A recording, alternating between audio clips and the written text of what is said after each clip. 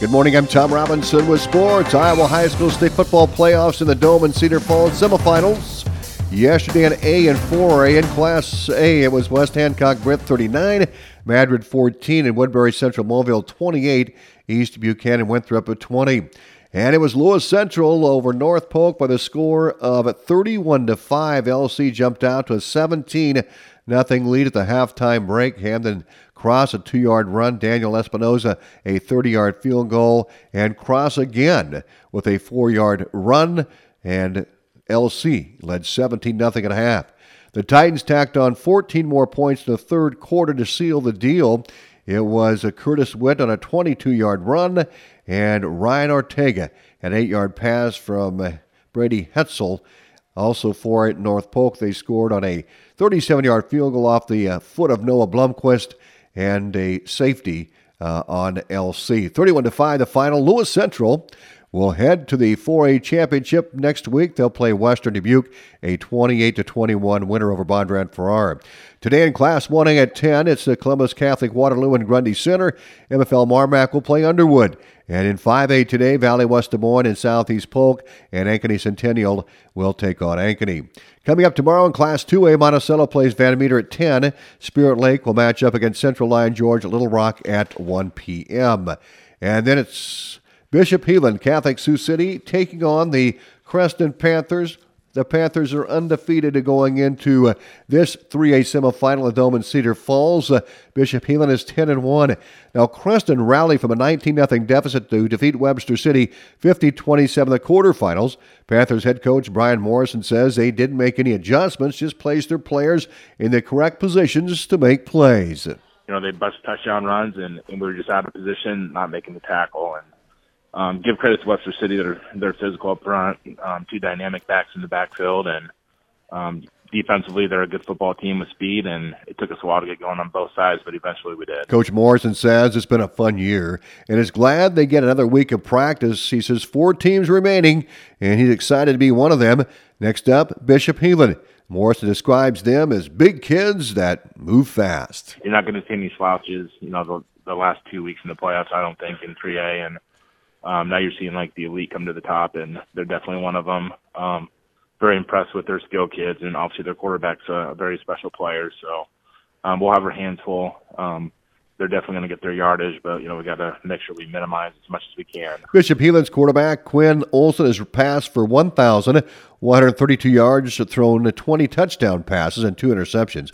The senior also leads the rushing attack with 904 yards rushing for an average of 7.7 yards per carry. He's just very athletic. He can run the football.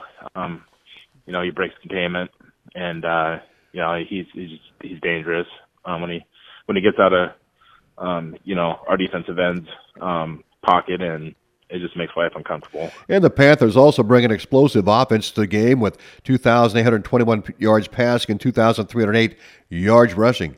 And Creston's come from behind victory over Webster City indicates this potent Creston offense. You know, I think the same could be said last Friday. You know, we didn't get out of the gates real well, but once they got going, you know, we scored, 40 unanswered after they were up 19-0. So, you know, we started getting confidence, being up 9, and then we just kind of kept the momentum, shut them out in the third quarter and having a couple more scores, and then, finishing the game. Creston enters the semifinals with the second highest touchdowns with 64. Bishop Heelan is fourth with 55. The Panthers are second highest in Class 3A with 34 passing touchdowns.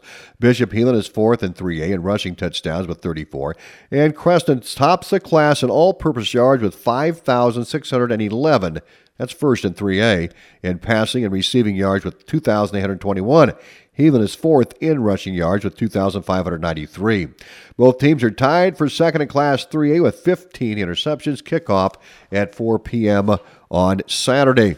Now, the other Class 3A semifinal is at 7. That's Williamsburg. They're taking on Solon. The Nebraska men's basketball team defeated Florida A&M 81-54 last night. The Huskers led early and kept the hold of that lead throughout the game. Nebraska newcomer Rink Mast led in scoring with 20 points, 16 rebounds. Eli Rice earned 16 points and 4 boards, while Bryce Williams scored 16. C.J. Wilcher scored 6. And Deshia Ellick and Jamarcus Lawrence scored 5 points, and Lawrence also pulled down 5 rebounds and dished out 4 assists. Nebraska takes on Rider at home Monday, November 13th. Tip-off at 7. The Iowa State men's basketball team beat Lindenwood last night 102-47. The Cyclones rolled out to a 22 lead early and never looked back. Iowa State's Taman Lipsey scored 21 points with 15 in the first half. He went 8 for 11 from the field and earned 7 assists. Iowa State will remain in Ames as they take on Idaho State on Sunday. The tip-off will be at noon in Ames. And third-rated Iowa defeated 8th-rated Virginia Tech in a women's basketball game last night, 80-76. It was a great game last night. Close game throughout the entire game. It came down to the final quarter of play. Caitlin Clark led the Hawks with 44 points, 8 rebounds, and 6 assists. She is now just 16 points away from Iowa's all-time scoring title of 28-04. Iowa's head coach Lisa Bluter is just 5 wins away from 500 career victories at Iowa. The Hawks' next game is on the road in Cedar Falls against Northern Iowa with the opening tip at 2 p.m. More sports on our website at westerniowatoday.com.